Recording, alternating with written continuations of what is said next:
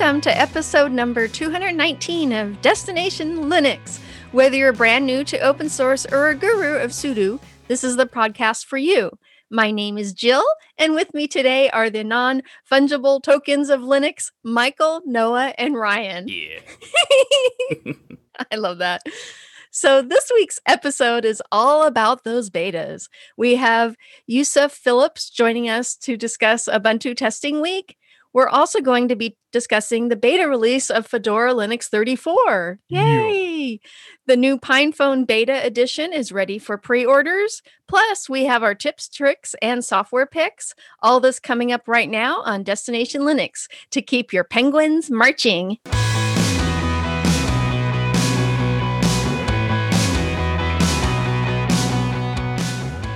In the community feedback, Ben writes to say, "Hi guys, love the podcast. I've only been a listener for about a month or so, but I'm excited to get caught up on all the episodes.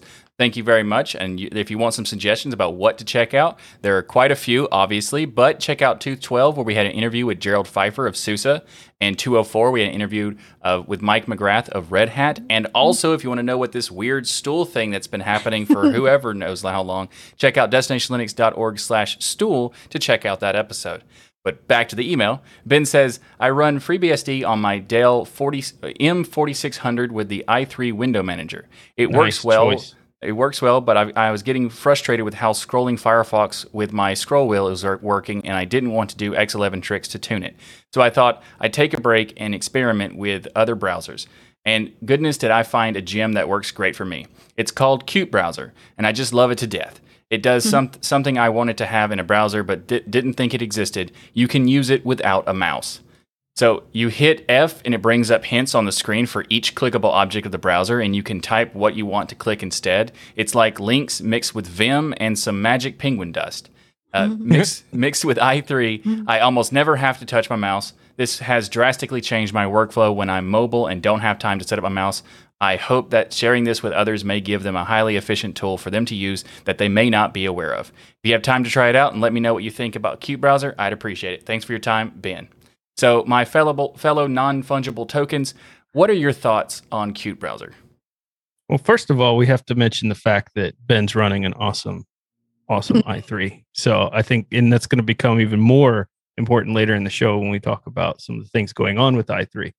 But this actually reminds me, I don't use the Qt Browser specifically. When I was looking at it this week after the comment that was made, it was interesting that this is a Python-based tool that's out there. It is very clean. It is very simplistic in nature. It's one of those just get in there and browse type browsers. Keyboard-driven fact with it is very interesting to me. Now, obviously, if you learn those keyboard shortcuts, it can be very, very fast. It can be very efficient to utilize, just like i3, for instance, on your desktop. But there are cases, even during installs and things, where you lose your mouse. You have a computer where the mouse isn't being recognized, it's not working. Having the ability to use something like this or install it really quickly in a system like that as you're troubleshooting is pretty cool as well. That's what went to my mind in those cases that have happened where I have a machine that in the initial install doesn't have the right drivers for the mouse or something engaged. So yeah, this is very cool. Yeah, this is awesome. And thank you so much, Ben, for reminding us to revisit the awesome Qt Browser. I hadn't actually used it since about 2015. So it was nice to install it and have fun playing with it. And I've always loved how nimble and fast it is.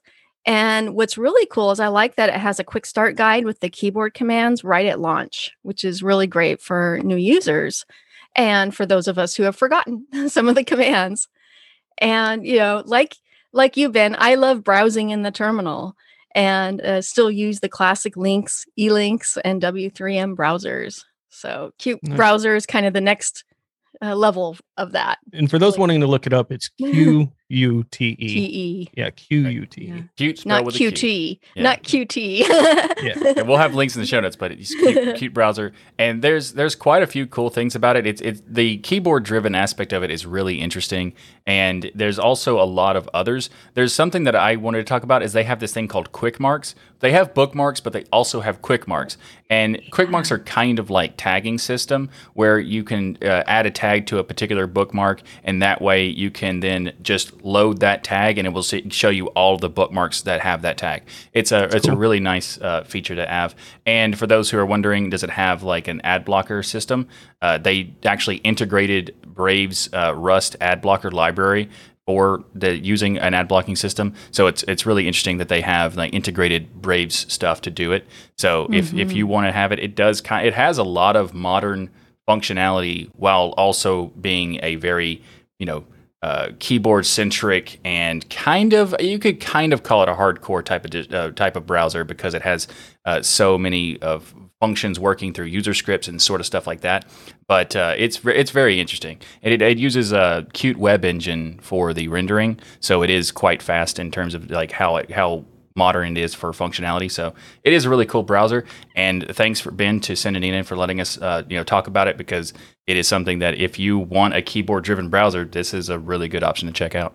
And we love hearing from our worldwide community. What we want you to do is get your official DLN mug, fill it with some coffee or bubbly, sit down on the nearest stool, and send us an email to comments@destinationlinux.org.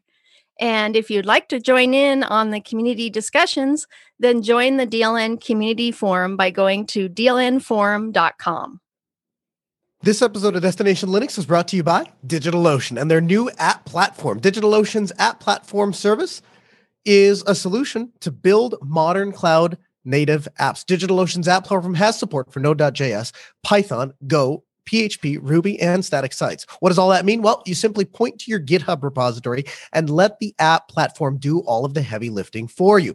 They'll handle the infrastructure, the app runtimes, the dependencies, all of that, so you can simply push code to production in just a few clicks. Secure your apps automatically. They create, manage, and renew your SSL certificates and also protect your apps from DDoS attacks. Run code with little to no customization. App platform uses open cloud native standards and automatically analyzes code, creates containers, runs them on Kubernetes clusters. As a listener of the Destination Linux podcast and a member of the DLN community, you can get started for free. Better than for free, because DigitalOcean is giving you a $100 credit when you go to do.co/DLN. Again, do.co/DLN to get started with your free $100 credit on DigitalOcean's new app platform. And we want to thank DigitalOcean for sponsoring this episode of Destination Linux. So joining us today is the organizer of the Ubuntu Testing Week and contributor to Open Source and Xubuntu, Yusuf Phillips. Yusuf, thank you so much for coming and welcome to the show. Glad to be here. And before we get into the upcoming testing week, as a first-time guest, we would love to know how you got started in Linux and what was your Linux journey? Well, the first time I had any experience with Linux was my brother-in-law. He showed me Linux on his computer, but it wasn't really something that I was ready to absorb. To dive into. Yeah. So he had, I think, Fedora Core on his computer at that point in time. So it was around, I think, 95 or so. Very cool. And after that, around 97 or so, I went to an expo, computer expo in Dubai. With my best friend, and they had a booth for Coral Linux. Ah, yes, Corel. Yes. Yeah. So that was my, I guess, second experience with Linux, but I didn't pick it up at that point in time either. I mean, it's not necessarily a problem that you chose not to do that at the time, because in the 90s, it was a wild west of computing for sure. Yeah, definitely. Yeah. But and you then, did of course, pick a good one. Corel Linux had a really great installer for the time. It had actually kind of the best installer at that time. Yeah, that's what I heard. So then after that, a couple of years later, tried again. I think it was around 2008 or so. My best friend and I tried to install it on our computers, and the live CD worked. But when I installed it on my computer, sound card did work. So I said, yes. I'll wait a bit for that. Yeah, that so was a couple of years. It continued on, and close. I think it was 2010 or so. I bought a laptop for my brother-in-law, and it came with Ubuntu on it. But of course, they were selling it, saying, "Oh, it's it has no OS or it has DOS on it." But it came with Ubuntu, so that I tried Ubuntu out for the first time there fully functional on a computer. And it was fine. So he ended up using it for a while. Then he jumped back to Windows because, of course, that's what he's used to. And then a couple of years after that, when XP was going away, I said, okay, now I have to think about, really getting into it. So I installed OpenSUSE KDE because everyone was talking that, if you're a Windows user, jump to KDE. So that's what I tried.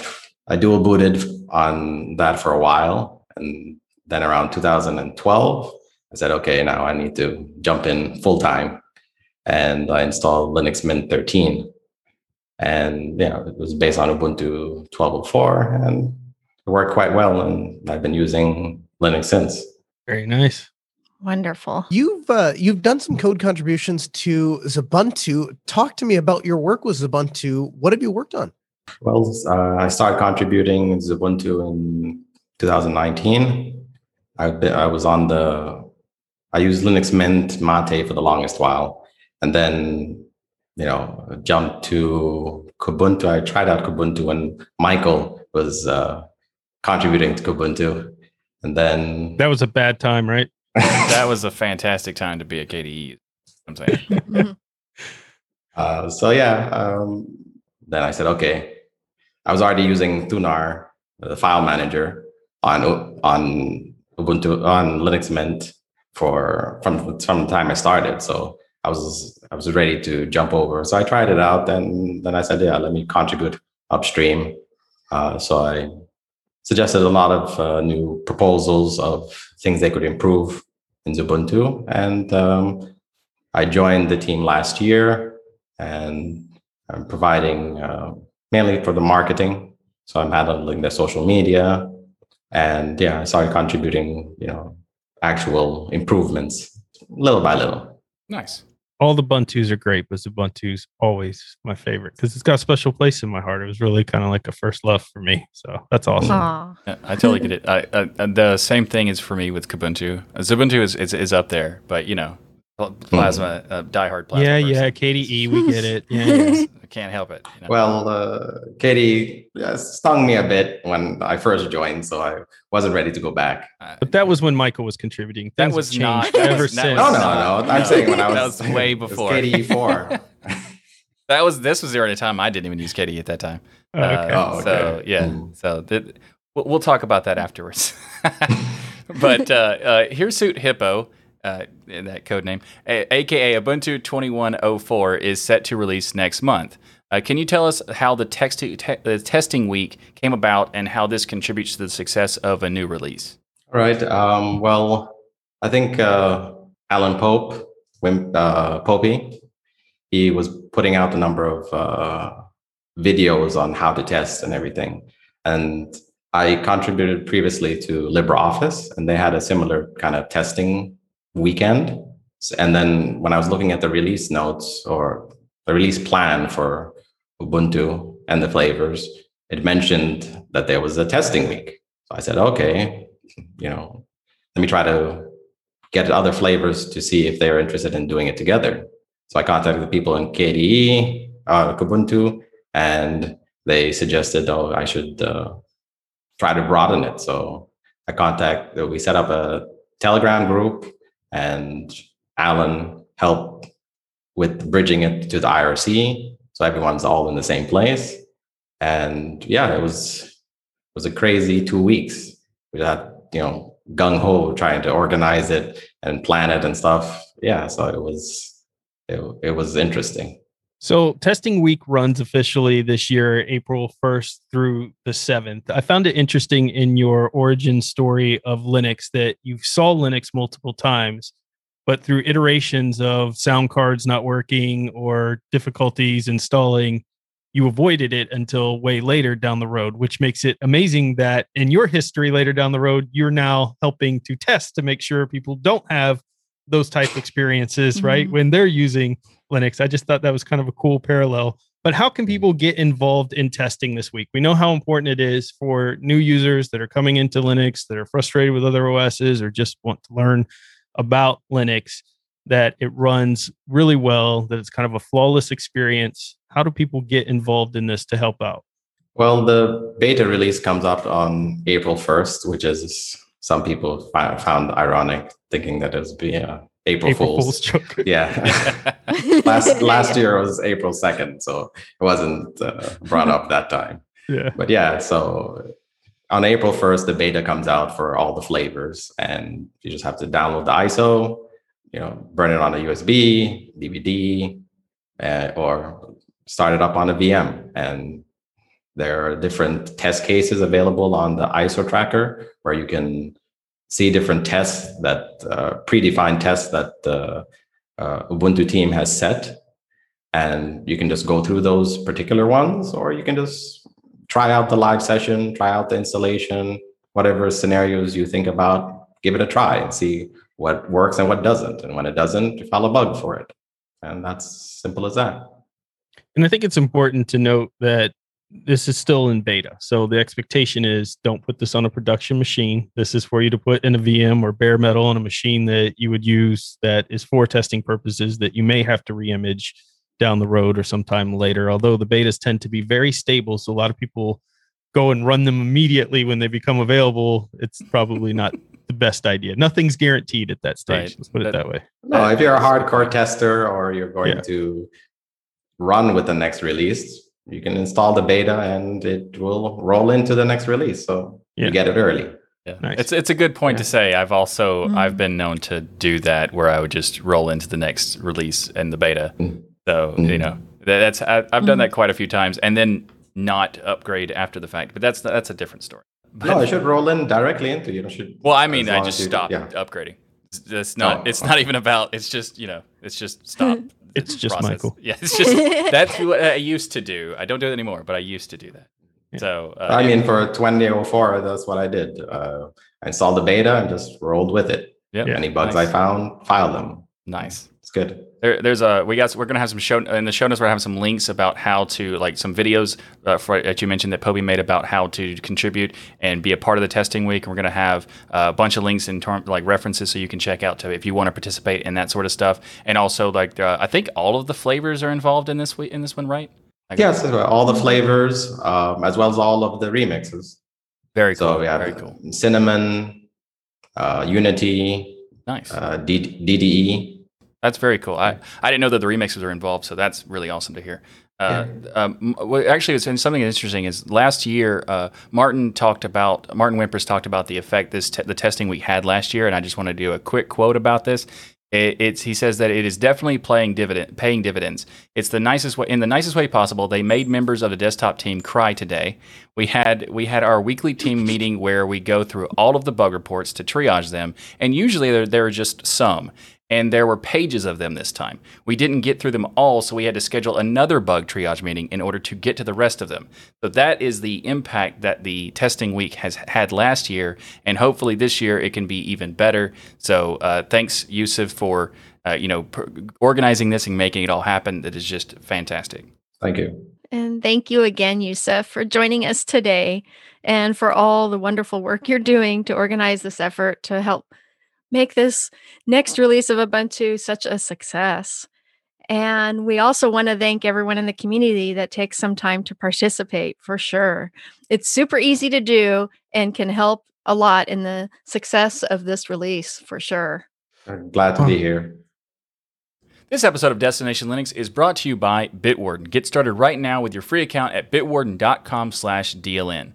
A password manager is software that allows you to have peace of mind knowing that your online accounts are secure. I mean, there are some people who have passwords that they create this really complicated password and then use it everywhere. Don't do that. That's not good. That's not a good idea. Well, you need to do that. You're a fail fish. Fail fish, yes, sure, or a fail well. So what you actually should do is have a different password for every account on every website that you sign up for. But how do you do that? Because that sounds like a lot of stuff to do. Well, that's what Bitwarden allows you to do with a really easy approach, because they provide tools to store your passwords in a secured vault, auto-generate those passwords for you, and even automatically fill in those passwords on login forms so you don't have to do that. And it also works across many types of devices like your web browser, their mobile apps, a desktop application, and even on the command line. And Bitwarden seals and encrypts your private data with end-to-end encryption before it ever leaves your devices, so you know you're the only person with access to your data. I've been using Bitwarden for years now, and the reason Bitwarden is the password manager that I use and trust is because in addition to all of these great features, it's also 100% open source software. That's right, 100% open source software, which means features and security of their infrastructure can be vetted and improved by the community. And they could stop there, but they don't stop there. Why? They're not going to stop there. They actually bring in third-party security firms to audit their code to make sure it is as secure as possible. So go to bitwarden.com/DLN to get started. And also check out their premium account because you get a bunch of additional features for just less than $1 per month. Actually, it's $10 per year, so you can get all sorts of stuff like 1 gigabyte encrypted file storage, 2-step login with YubiKey, U2F Duo, Vault Health Reports, Bitwarden Authenticator, Priority Customer Service, and so much more. So make the smart move like many from the community have and go to bitwarden.com/DLN. So you actually can help support a company that truly gets open source by going to bitwarden.com/DLN and sign up for their $10 per year premium account to let them know you appreciate them supporting open source and supporting the Destination Linux podcast. Again, go to bitwarden.com/DLN to get started. And thanks to Bitwarden for sponsoring Destination Linux. All right. So this week in the news, we have another beta. This is the episode of betas after all. So it makes sense that we throw another beta out there. How about Fedora 34 beta is out right now? So if you want to contribute to help out another distribution after you have so much fun helping out the Ubuntu distributions, check out the Fedora 34. Contains a preview of everything to come in RHEL. That's where Fedora sits now in the family of things.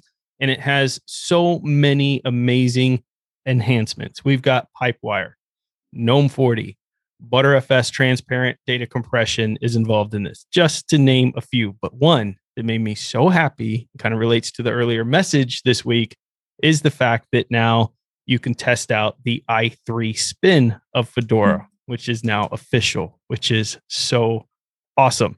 So you can go check out that project, check out i3. Who's been playing with Fedora 34 this week? Because I know I have, and I'm in love. I mean, it's awesome. It doesn't feel like a beta at all.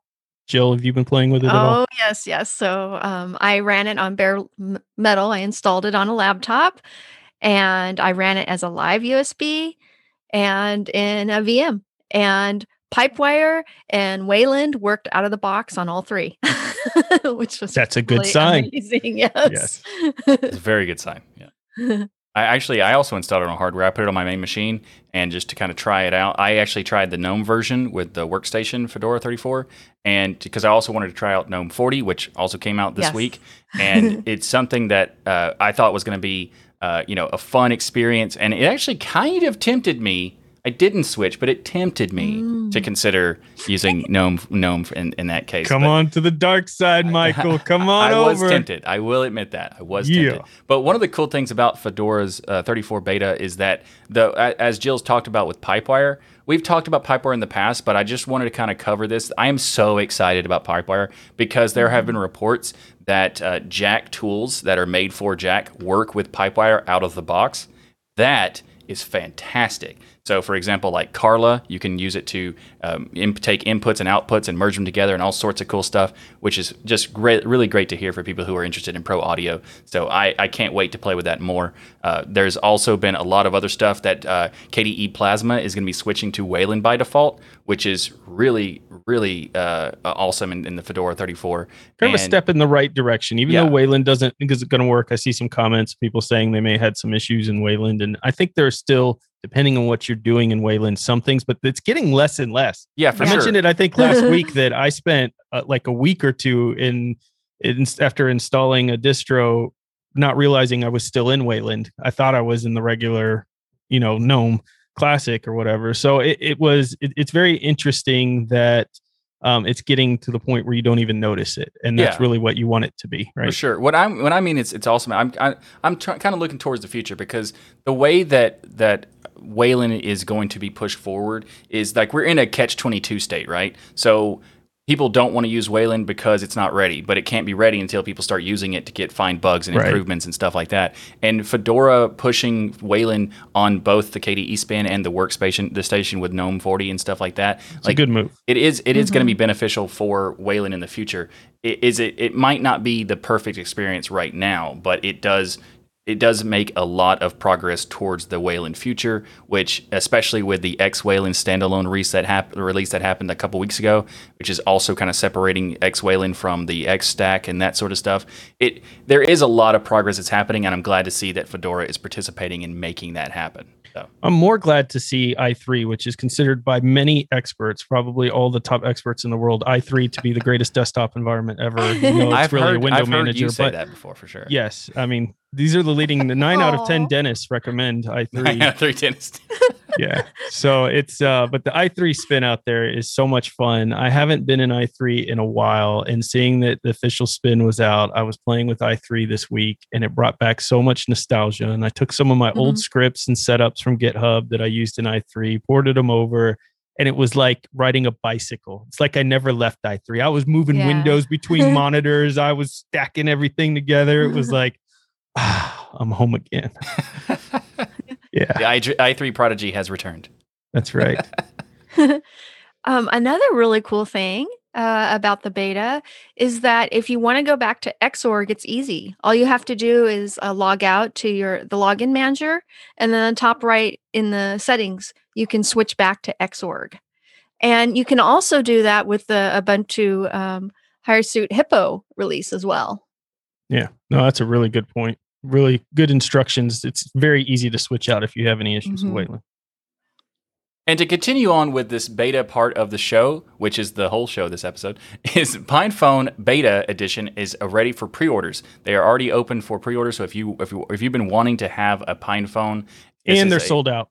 Are they? Probably. They might be already. It happens very frequently. So typically when they do release, it's kind of like you get like 3 or 4 days before it sells out. So it could be possible. But if you've been holding out to getting a PinePhone to waiting for the point where it gets to like the close to the the final product, or this is basically the community editions have completed. They have found the default operating system they want to use and the default interface, which is Manjaro using KDE Plasma Mobile. So that's what the beta edition is. They're saying that they're calling it beta edition because the hardware is good to go, but they still have some issues that they're working on for the operating system software structure. Yeah. And the PinePhone is now accepting pre-orders, so if you want to get it, you can totally do that. And this is a really interesting thing because if you've never heard of the PinePhone, I'm shocked by that, but because we've talked about it many times. But if you've never heard of it, there's so many cool things about it. You get it's a really inexpensive product because it's only $149 for the 2 GB RAM option and $199 for the convergence package. And I would definitely suggest the convergence package because it's an additional $50, and you get a more powerful RAM. You get double the amount of storage, and you also get the USB-C convergence dock, which is a very cool extra bonus for it. And they also have a lot of cool aspects to the phone itself because you get, for just that $200, you get a 5.9-inch screen with USB-C. It's got Bluetooth and Wi-Fi for GPS, 4G LTE, and that sort of stuff. It's not going to be like a flagship device, but it has a lot of the cool stuff that you would expect a mobile or a modern device to have, while also being a very, very I think you get price. more than your money's worth at $199, right? Oh, yeah. Especially with the convergence package, which we talk about. Michael, you actually talk about some on the last Hardware Addicts episode about using that and playing with the convergence dock, even with other phones at work. So if you're just using the PinePhone as a beta testing device, you could still use that dock with your Android, like with Samsung, turn it into a DeX, that type of thing. It's just very cool all the way around. I mean, there's a reason why these things sell out so fast because it's an amazing value. It's a great phone. It works as a phone. I know that's shocking. There are some cases. Some phones don't. Yeah. And here's the thing. It's not. Yeah, it's not just that it works on a phone. Some phones don't. So there's that aspect of it, but there's the other part where people now have the ability to actually explore those things, right? Like, so if you're a guy that, let's say you're trying to find a way to get your project to market, or you're trying to build a device for an industry or something like that. And so what you're trying to do is get data through the LTE modem. And if that doesn't work, then you can't build your solution. You can't try your software out. What the PinePhone has done with perfectly working hardware, top to bottom, all the switches do exactly what they say they're going to do. All the radios work, all the cameras work, all the microphones work. Is it a Tier A phone? No, you can tell that it's a testing device, but it allows you to experiment. My whole family, literally everyone from myself, who I like playing with it, down to my 3-year-old, is playing with the PinePhone and loading an operating system onto it, putting Jump Drive in, dropping a different image on it, and then restarting it and seeing what that one's like, and playing with it a little bit, and then doing it over and playing with the different one, and conditioning the mind and teaching people that that's a possibility to explore technology that way, I think is really powerful. Yeah, for sure. It's actually a great point, because there's also an image you can install that allows you to have multi-boot, and you can get up to, I think, 11 different operating systems you can play with on the PinePhone just by switching back and forth. Very, very cool. Let's not forget the importance of teaching kids these days that there used to be a thing called removable batteries. I mean, oh, yes. Yeah. That is true. That is a fantastic. Also, there's hardware switches on it for those who want to be able to disable some features like the webcam and that sort of stuff.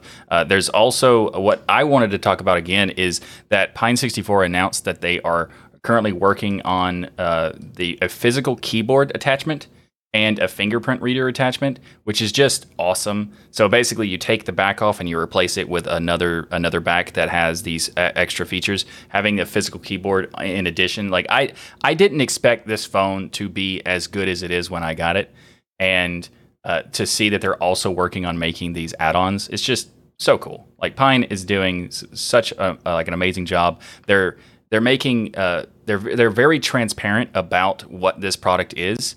And that is another factor that there are some companies who are not upfront about things that they sell, and it's really great to see that Pine64 is not one of those. They are totally transparent about what you should expect from this device, and there's so many cool things that you can do. Just as an example, Michael, in big red font, bolded, right before you can click add to cart, says beta edition PinePhones are aimed solely at early adopters. More specifically, only intend units to find their way into the hands of users with extensive Linux experience. They're not trying to sell some pipe dream that this phone's for everybody. It's going to replace all the Androids on the market and it's ready right now. They're not. But do you know what, Ryan? I straight up, if I handed a person a PinePhone with, let's say, Manjaro ARM on it, and I handed you the cheapest Android phone I could order off of Amazon from Blue, whatever that, is $39 deal, I'll bet you dollars to donuts the person would have a better experience with that PinePhone. I agree with you. And there are people out there using those cheap Android ones. So yeah, I agree. That's a good point. And I think the more that they spend time testing and the software that they chose, I think Manjaro was a fantastic pick. Frankly, that team has been developing like crazy on the ARM side. They've done amazing work. Their partnership clearly has been something that Pine has been very fond of and appreciative of. So that's why they picked it as their official flavor. I think all the moves they're making just make sense from a community standpoint. It's just a good company. I like them. Oh, yeah. And also, just real quick, their pre-orders are available right now for the PinePhone Beta Edition, but they also announced that their pre-orders will soon be available for another batch of the PineBook Pro.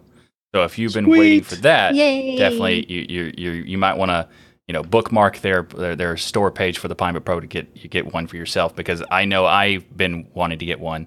And I don't know why I haven't before, but let's fix that. You had to get your Golden Girl shirt first. That's true. Amazing. I did need to get the Golden Girl shirt first. Yeah, for those who are listening to the audio only, you are missing out on a fantastic shirt experience. Well, yeah. Or whatever. Whatever. All right. In our gaming section this week, I've got a really awesome pick that I think all of you are going to love. This week, we're covering a game that's available right now in your distro's repository, likely, depending unless you're using some weird distro. The game is called E.T. Legacy. And it's free to play multiplayer, Noah, first-person shooter war game. I know you were going to like that part. Yeah, man. 64 players join in a mass chaotic combat, all using the Wolfenstein enemy territory base code. This is how important it is when base code like this gets released out in the open. It was open source GPL v3 back in 2010. And now people are taking that code and creating cool games. It's living again. It's making awesome content like this. And the game describes itself like players join the fray as one of the 5 distinct character classes, each with unique combat abilities. Each Axis or Allies team can divide itself into smaller fire teams for quick and easy communication, intuitive messaging system, dynamic command maps on the entire battlefield. Really what this all boils down to is you join the game, you try to find the best gun you can, You see somebody, you shoot at them. In my case, I die immediately. And then you get back in the game and keep doing that rinse and repeat until you're actually good. But it actually was a really fun game. There's plenty of servers. There's plenty of activity on the servers right now. So go check out ET Legacy. This one was really cool. This is quite interesting because I've tried most, if not all, definitely not all, of the open source games that are available, and I did not know this existed until this episode. So I can't wait to destroy Ryan in a first person shooter. What? How did we get to destroy me? You are equally as bad as me. We've played public. Yes, we are both terrible, but I'm slightly better. You think? No, probably not. Who knows? I think Jill would destroy both of us. That's almost a guarantee. But it's up to 64 players. Shooter, I have a shot. Yeah. Yeah. Aw. 64 players can join in this kind of like mass combat thing. So I think we should all do that and do like maybe a group destroy Ryan. Just sounds like a great idea. A game? Are we doing a game off where another game fest? Yeah, yes. yeah, we could do that. We could have it because 64 maybe it won't be a game fest, but we'll have a night we pick where we all jump in with the community, 64 of us, and just try to, destroy each other in ET. And everyone go after the Golden Girl shirt wearer. I think everybody would be like, wanting to have their own Golden Girl shirt and create this this clan of the Golden Girls ET. The Golden Girl clan inside ET Legacy. Yeah, exactly. Well, dang it! Now I don't want to kill you. I want to join your clan. That'd be awesome. Perfect. Oh, this is a great game, and it'd be nice to get back into it again because I haven't played it in a long time. Yeah. And it was funny because me and Michael were both noticing it said ET Legacy. So we were thinking of ET Phone Home. Yeah. That's the first thing I thought. Yeah. You thinking they brought back the game they buried in Build Atari? Yes, that was the bad game that got buried. The most notorious game ever made. Yeah. In our spotlight this week, we're going to talk about Shudder. So Shudder has released 0.95. This is the first release in a little over 2 years. So it's great to see the return of the project for one of the mainstays of capture tools and screenshot tools in Linux for many years now, and it's happy to see that it's still alive. Shudder is a feature-rich screenshot program for Linux-based operating systems. You can take a screenshot of a specific area, window, your whole screen, or even a website if you want to do that. A lot of cool features it has. In addition to the variety of capture options, it also has some editing tools, which is very nice. So you can add text, arrows, rectangles, ellipses. You can do a sensor, which is kind of pixelizing certain sections of the screenshot to kind of hide private data. So it does a blurring effect. Also, it has auto increment shape option, which is really great for creating tutorials. So if you're writing a step-by-step guide, you can do add incremental digits. So when you click a button, it will automatically add the next digit when you click on that certain part of the screenshot. Really, really cool. It couldn't be easier in that aspect. And Shudder is a great screenshot tool that has been around for a very long time, and I'm happy to see it back. So if you haven't heard of it or you haven't tried it, check it out. We'll have links in the show notes. This week, we're continuing our coverage of easy projects you can do at home with your $35 Raspberry Pi. Now, in prior weeks, we talked about how to set up a digital signage system with your Raspberry Pi, also a home VPN. Well, today, we're going to be looking at how to set up Docker so that you can easily learn what all of the rage is about. So first, we're going to make sure that we have the latest updates for Raspbian installed. So you're going to open a terminal, type curl tac fs capital S capital L, and then https get.docker.com, tac o space get tac docker.sh. We'll have all of this for you in the show notes. Next, we're going to run the script that we just downloaded. So we'll do sudo sh get-docker.sh. Once we run that script, we'll use sudo mod tac a capital G docker Pi. Then we're going to log back out and log back in to make the groups take effect. And after we've done that, we'll run docker run hello-world. Now, to search for an image from the Docker Hub repository, a Docker Hub registry, you can use the Docker search command. That's about it. Now Docker is installed and ready to run containers on your Raspberry Pi. Sweet. Awesome. Well, a big thank you to each and every one of you for supporting us by watching or listening to Destination Linux. However you do it, we love your faces. If you want more access to DL, become a patron like all of these people here with us today. You get access and perks like unedited versions of the show, VIP events, live recordings of Destination Linux. but you also get the patron-only after show as well. In addition to at now every Sunday at 1 p.m. Eastern, we're streaming live over at dlnlive.com. The best part, everyone is invited to watch the recording of Destination Linux each and every week. We can't wait to see you in the chat. And also, everyone go right now to the dlnstore.com. You can pick up some swag. We have t-shirts, hoodies, mugs, t-shirts, stickers. I said t-shirts twice, whatever. I'm just so focused on double t-shirts, triple awesome, t-shirts. Yeah, I'm so focused on how awesome Jill's shirt is. It's the Linux is Everywhere shirt. You can get it at the dlnstore.com. And there's also lots of other cool stuff, and including a new shirt for the Hardware Addicts podcast. I think it's quite good. I am a little bit biased. Yeah, it's pretty cool. It is quite nice. So check it out, dlnstore.com. Yay. And we have so many amazing shows here on the Destination Linux Network. We have the Pseudo Show, the Ask Noah Show, This Week in Linux, the DOS Geek Channel, DLN Extend, Hardware Addicts, and get your game on with our latest show, GameSphere. So go to destinationlinux.network and subscribe to all these shows to keep those penguins marching and the full Monty of Linux and open source awesome sauce. And everybody, have a great week. And remember that the journey itself is just as important as the destination. Thanks, everyone. See you next week. We love you. There it is. The show's not over till Noah does that. Exactly. Like, I'm on pins and needles. That's all I hear. Ryan, I'm kind of Hasn't been marked as over for you. Ryan, I'm kind of disappointed you didn't do a dab this time when she mentioned DOS Geek Channel. There we go. There we go. There you go. Yeah. I'm down with the kids these days. Eduard, tell us about the work on the i3 that you did. I was introduced to i3 by a friend that is called Justin.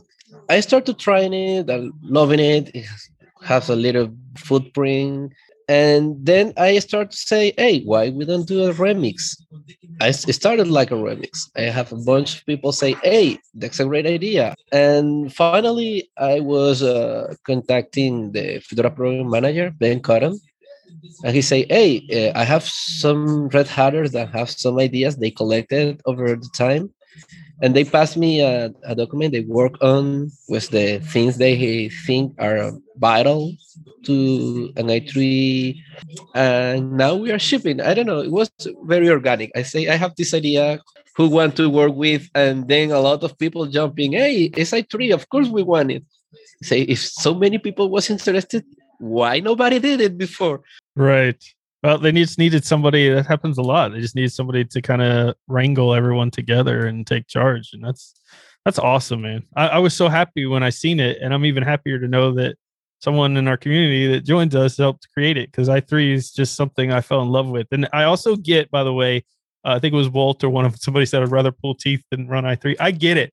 I do. i3 is a special thing. Like, if you either get it and you love it or you don't, and that's okay. There's nothing wrong with that.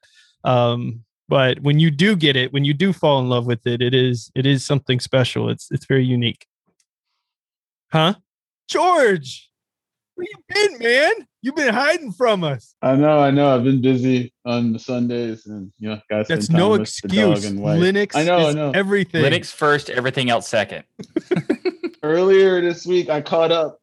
Thou shalt partaketh of Destination Linux and the elixir of life on Sundays. Thank you. I think that's written somewhere. This is true. Although with that said, I am sad that I did miss last week's thing. I was like, Justice League, Snyder Cut, crap. Why wasn't I there? Were you on team me, or were you on team Michael? Nah, I had to rep Michael. I have to rep Michael, because I was just Justice League. You know what, it's George? The greatest comic book movie? It's good, In-game. but it's not that good. It's not in-game good. It's not Infinity War good. Listen, George, you were one of my favorite people, but you've lost a few points now. No, yeah. I'm curious. Let's see what teasing. George thinks about your argument against Infinity War. Go ahead. George, the stupidest thing ever happens in this movie. Hey everyone, sorry to cut this a little bit short. It is a very fun conversation we had about the Snyder Cut and Infinity War and all that sort of stuff, but it is pretty long. So if you want to see the whole unedited version of it, you can become a DL patron by going to destinationlinux.org/contribute. And there you can sign up on Sponsus or Patreon and get full access to every unedited episode of Destination Linux that we have ever done, and all in the future. So destinationlinux.org/contribute. contribute. If you'd like to find out what the conversation was with Ryan, myself, George, and the rest of the patrons in the Patron Post Show. Thank you for being a friend.